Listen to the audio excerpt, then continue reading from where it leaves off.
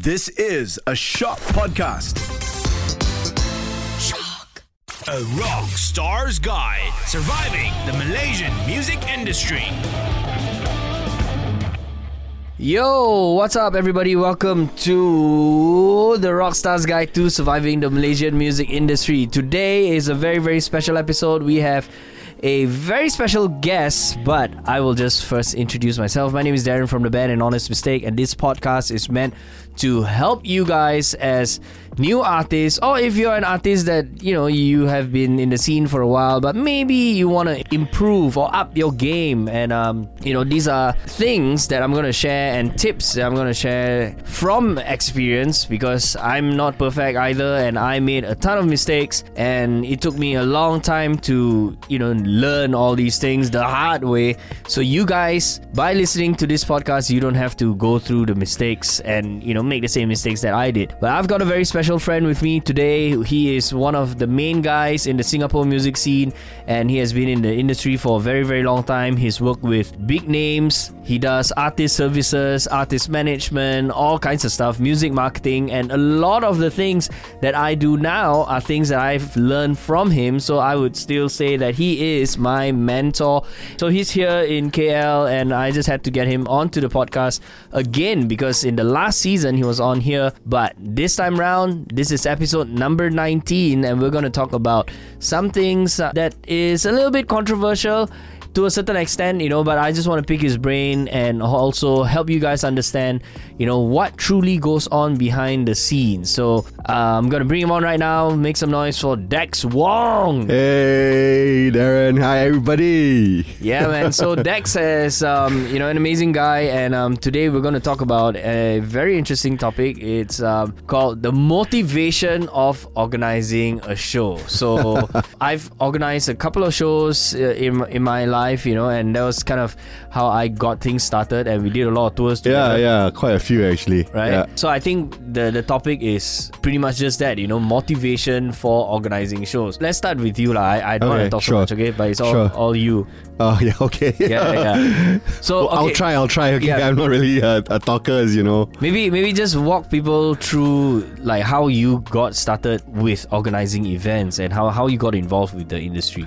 Oh, okay. Well, to cut the long story short, I think one of the first major events that I got involved with was Beats in Singapore, the festival, alternative music festival. I think everybody knows what Beats is. I was, helping out, I think on stage, I believe, just as a crew member, and then they moved me to helping out with local artists, like getting them to sound check, making sure they were there, making sure they were comfortable, making sure they were prepared for showtime, and all that kind of stuff. So I didn't know them, but that was basically a role for artist liaison officer. And then from there on, they started pushing me to take care of more artists, and then taking care of Malaysian artists.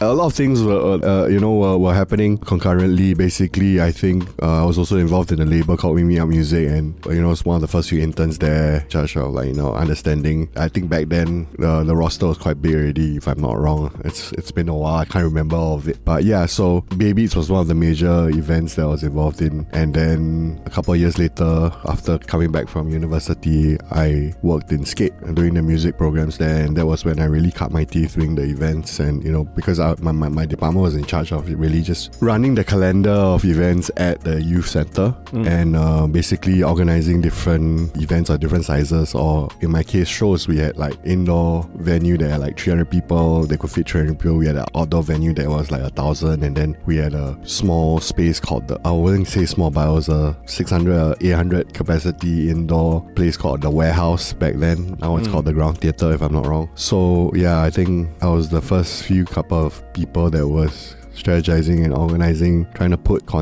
music content into those venues. Right. Yeah. So, okay, for those of you who don't know what Beats is a regional festival. It's a Southeast Asian music festival hosted in Singapore. Usually it's July to August period. You know, Malaysian bands would go and play, bands like Love Me Butch, my band as well. We played in 2010, Kyoto Protocol. A bunch of Malaysian artists like Couple and all that, they've played before. And then we've got Singaporean artists, tons of them. And then we've got Indonesian and artists from the Philippines. And then every now and then we would get like artists from Hong Kong and Japan and Korea and stuff like that. So yeah, so basically it's like a regional festival. It's free for all. It's at the Esplanade in Singapore, where City Hall MRT is at. Basically, it's a regional festival, and it's a really cool festival for you guys to go to. There's actually a MRT station called Esplanade now. Oh yeah, correct. Yeah. So yeah, and Scape is basically like a youth center. You know, it's like what we had with I Am For You. You know, like we had the Rakan Muda, you know, space. Now obviously it's by Rakita, you know, and it's called Space Rubik's. You know, there's a basketball court, you know, and there's like the radio station is obviously there. There are meeting rooms and event halls. So that's essentially what Scape is. But they also had the skate park, right? Yeah, the skate park was just like constantly packed every weekend because it was within the Summer State area, and all the skaters were there, you know, and all we had a wall as well, which all the graffiti guys guys were like just. So what happens is they'll spray over, and then the next week they'll spray over. Or if there was a campaign by I think Green Day did a campaign, Warner Music did a campaign, and then I think that time I was managing the venue, I think they got some of the graph guys to do some Green Day stuff over. It's pretty cool. It's pretty cool. Yeah, cool. So you got started in Baybeats and then moving on to Scape. You know, so you dealt a lot with local and regional artists, right? Actually, a lot of us were really looking at what Esplanade was doing, because Esplanade was the standard. Before Esplanade, it was Substation. Substation, for everyone listening, is an arts place located just around the City Hall area in Singapore, further down. But it used to be a small venue, which of about 500. It was an outdoor venue. But the word Substation will bring to mind a lot of bands in the 90s. Right. So to the early 2000s, before Esplanade's Baybeats took over. Okay. So the Substation was the doyen of venues back in the past.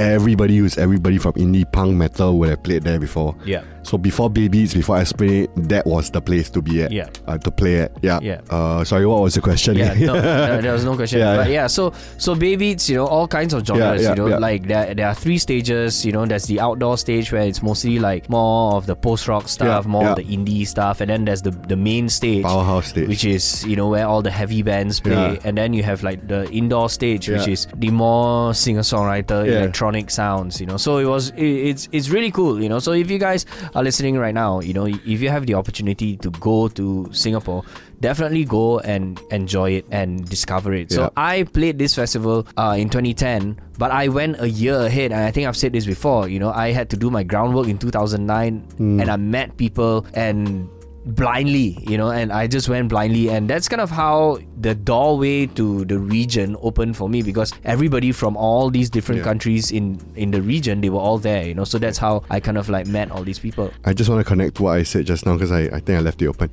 Yes, so as mentioned, the Scape organization was quite new. It was initiated by the National Youth Council, and the government basically, they wanted to initiate this growth, this youth movement, right? And they wanted to encapsulate it within a venue as well. So those that were hired in the early days, me included, we found that what Esplanade was doing for the arts was very good. It was very, I wouldn't say, at that time it was very groundbreaking, because, you know, when Baby started, nobody knew what, like we didn't know that it was going to be this huge festival that would be branded, and it would continue year after year after year. It would grow and grow and grow, right? Yeah. So by the time I was at Scape already, it was, I started in 2008. 2009, it was already in, you know, how many installments? What, 7 already? So it had grown to this monstrosity of a festival. So after seeing that, we were like, how can we do something similar here and grow communities?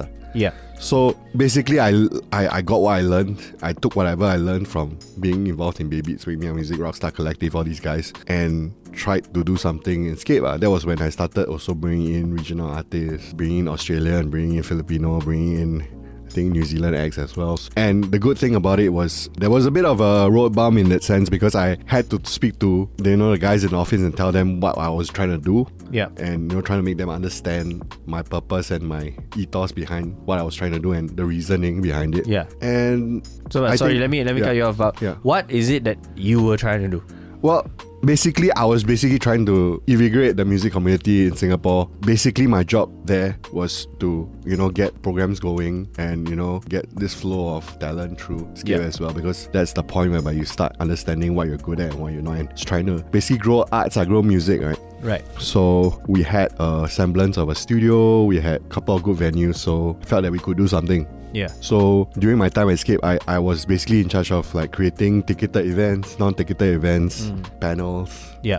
that kind of thing, yeah. Okay. So all of which, will come to the development of the arts Yeah. and music, obviously, and trying to cross over to different markets and bringing those artists, to Singapore, where everybody would meet, right? Yeah, I think the one major event I did was there was this brand already existing prior, like the first iteration of Escape wasn't even a venue, it was just this movement, right? And they had this brand called Weekend Trip.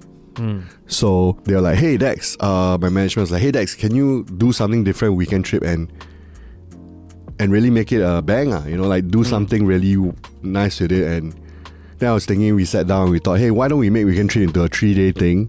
Even though we're not as big, we don't have as huge venues as Esplanade, let's try to utilize all the venues that we have and try to do something in all the venues that we had, right? So we had this space called The Lab, which was like 300, so we used that space for singer-songwriter type stuff and also metal.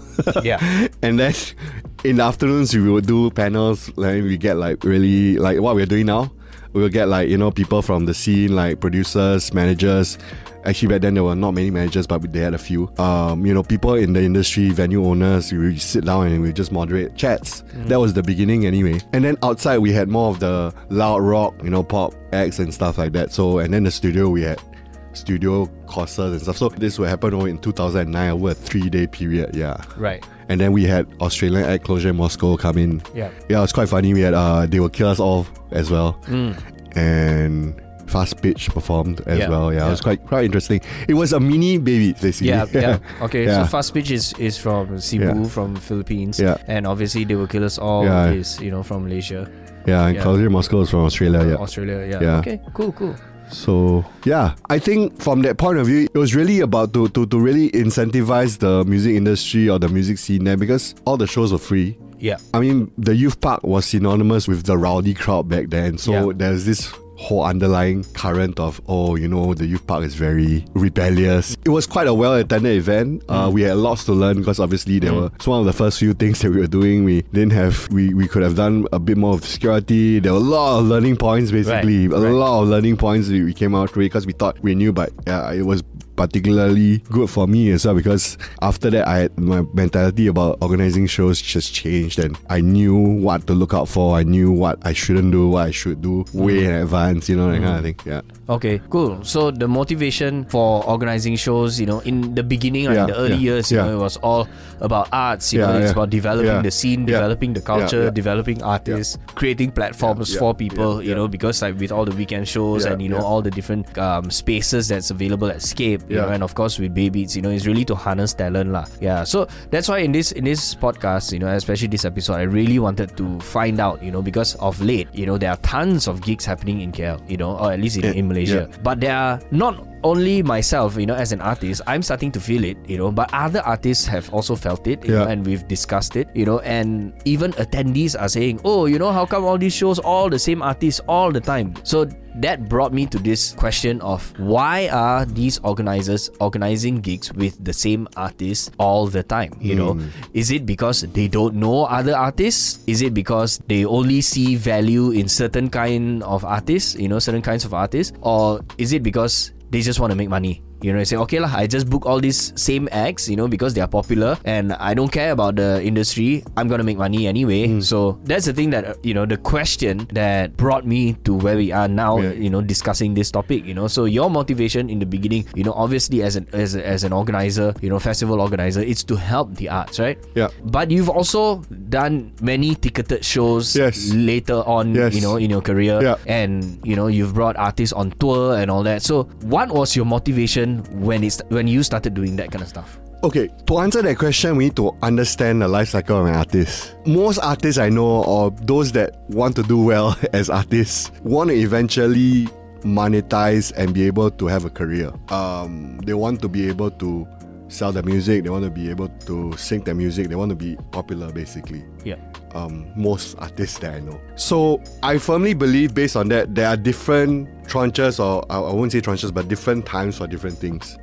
So as an artist starting out, you want to play as many shows as you can, develop yourself and stuff like that. I'm not sure I'm answering your question directly, but I hope you can get it from what I'm trying to say, because I don't have a direct answer to what you're saying. I'm also not sure why some acts just get booked more than others. Okay. Yeah. But back to my answer, you start playing shows, gigging, getting the odd conversation once in a while, and then you get better, and then you ask yourself, hey, should I be playing as many shows as I can, or should I just be saving my performance for the best opportunities? Like, that's from an artist's point of view, right? And then you depending on what the market is like, I might get booked, I might not get booked, but I want to make sure that if I do get booked, it's going to be a powerful performance that I cannot be too available to people as well, because if that's the case, then there needs to be some form of, how should I say, when you get booked, right? People are like, okay, I know I'm booking this artist for a reason. So if you're constantly getting booked and you're not saying no, then it might be a good thing, it might be a bad thing, depending on where you are. From an organizer's point of view, you might be starting, booking these style of acts that are not that good yet, to support them, saying, hey, I'm giving you an opportunity to rehearse, I'm giving you an opportunity to show your best self, put your best foot forward, so you can rehearse all you want. And really, some bands, they see as an opportunity. Some bands, okay, I just play because free, it's an opportunity, just do lor. But some acts, they see it and say, hey, you know what, I'm going to take this one step further. I'm really going to rehearse. I'm really going to really make everything proper, our run-ins, our transitions, what have you. It's going to be a proper show, that our set is going to be awesome. Because of that, we're going to get booked. So, organizers give that kind of opportunity. And then for me, because I'm an artist manager, I realize I cannot always book my acts for certain shows because of perception. And because the eventuality for my artist is to eventually play a show whereby they can earn a lot from it, because it's their career. Yeah. So the mindset for me, at least as an artist manager, is okay, I might have organized shows in the past for this as a developer, but now my artist needs to earn money for a career. So if I'm organizing a show for him or her or them, it needs to be lucrative. He, they, them, she needs to be able to sell tickets. Yeah. And therein lies that discussion, right? I mean, and then you've got all these big guys like Linch and AG, they're doing that because they're doing it for the big artists who have already done their time developing themselves already. Yeah. So they are that echelon whereby anybody can say, okay, let's earn money from that. Yeah. And then Blackpink might have been doing shows, and they might have been doing a show at SS2 or whatever, or we never know. They might have been doing those kind of shows back in the beginning too, Yeah. It's a different perspective to have. Yeah. Why are you doing this show at this level? Well, it's commercially viable. The artist is able to monetize. The artist is able to say, I can sell tickets. Promoter says, hey, I want to be able to develop the artist further. It's still development, but it's a different kind of development already. Yeah. The more shows an artist plays at that level means it's a great thing. It's huge portfolio, even bigger, right? Yeah. I mean, it makes a lot of sense. It makes a lot of sense, like at different stages in an artist's career, and especially if you are the one organizing a show for the artist, I guess the motivation is different. Yeah. But then, you have like major festivals like organized by Live Nation or LAMC and all these. Obviously, these are public festivals, right? Yeah. Public festivals, it's ticketed, for example, like Good Vibes, high tickets, expensive tickets. And you got an array of artists, international ones, but then you always get like a few local ones lah, and then they get booked and they play at like the first and second slot, So my question is, how come, or why do these people, what is their goal lah, I guess at the end of the day, you probably already answered it, it's to make money. Major music festivals. No, it's true. I mean, festivals, they sell alcohol, they sell merch. It's really about brand placement. It's really a lot about, I mean, yes, they want to sell tickets, they want to put on the best acts. But some festivals, some promoters, they see, hey, you know what, I can add a development angle there by giving chances to local artists, right? And or original acts that don't really get that much airplay or what. And they see the talent, they say, hey, I'm going to give you an opportunity. It goes back to the opportunity again. Yeah. Going to give you an opportunity. What are you going to do with it? That's true. Let's maybe change the perspective and say, what are you going to do with this opportunity? I'm going to give you this opening slot at Urbanscapes, 3:30 PM. What are you going to do? Oh, 3:30 only. How so early? that is not the perspective you should have. Right. It should be, what can I do to make my performance the best it can be? Yeah. Even though it's 3:30. Correct. Or 2:30 or 1:30, whatever time slot you get. Right? That's true. Yeah, I think festivals and like events or gigs here, earlier on I mentioned, I think even the audience are also saying that, how come, it's always the same acts that gets booked all the time. So as the audience, they are also, bored, like, it's the same artist again. Right. So it goes back to the organizer as well. Like, as an organizer, are you organizing because you like the band, or are you organizing because you feel that it's helping the band, or if it's helping the scene, or if you're creating more opportunities. For example, like all my shows, when I was organizing shows, at Laundry and even at the B and stuff, they've never been skewed to a certain genre or a certain group of people. It has always been mixed. I would have like a hardcore act with an R&B act. Yes, and I remember an acoustic that. act. It's always been like that. And I've never been one to say, okay lah, I only like you, so I always book you. I think even though I like certain bands, I would still have them go in a cycle. I learned that from Reza. So Reza as an organizer. Yeah, Reza Saleh, right? Yeah, because I remember when I was or I used to play at his shows, and then he would tell me, hey, you need to wait your turn lah, the next cycle lah. So I think by doing that, it also taught me a lesson, as an artist. Okay, now there's an opportunity for me to improve myself before the next one. But it also gave me the opportunity to think outside of the box, to see how else I can play other shows.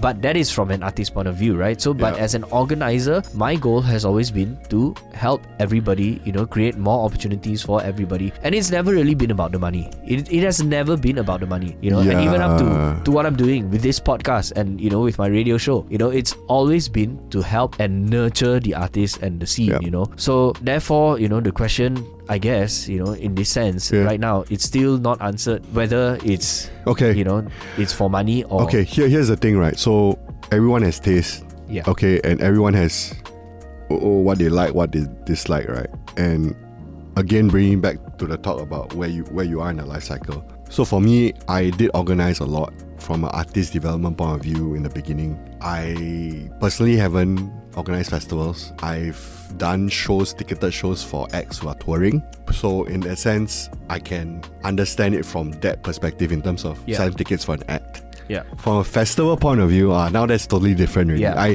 I can understand why certain, and I don't want to speak for anyone in particular, but why certain promoters, festival promoters, festival organizers want to book a certain act continuously. Taste.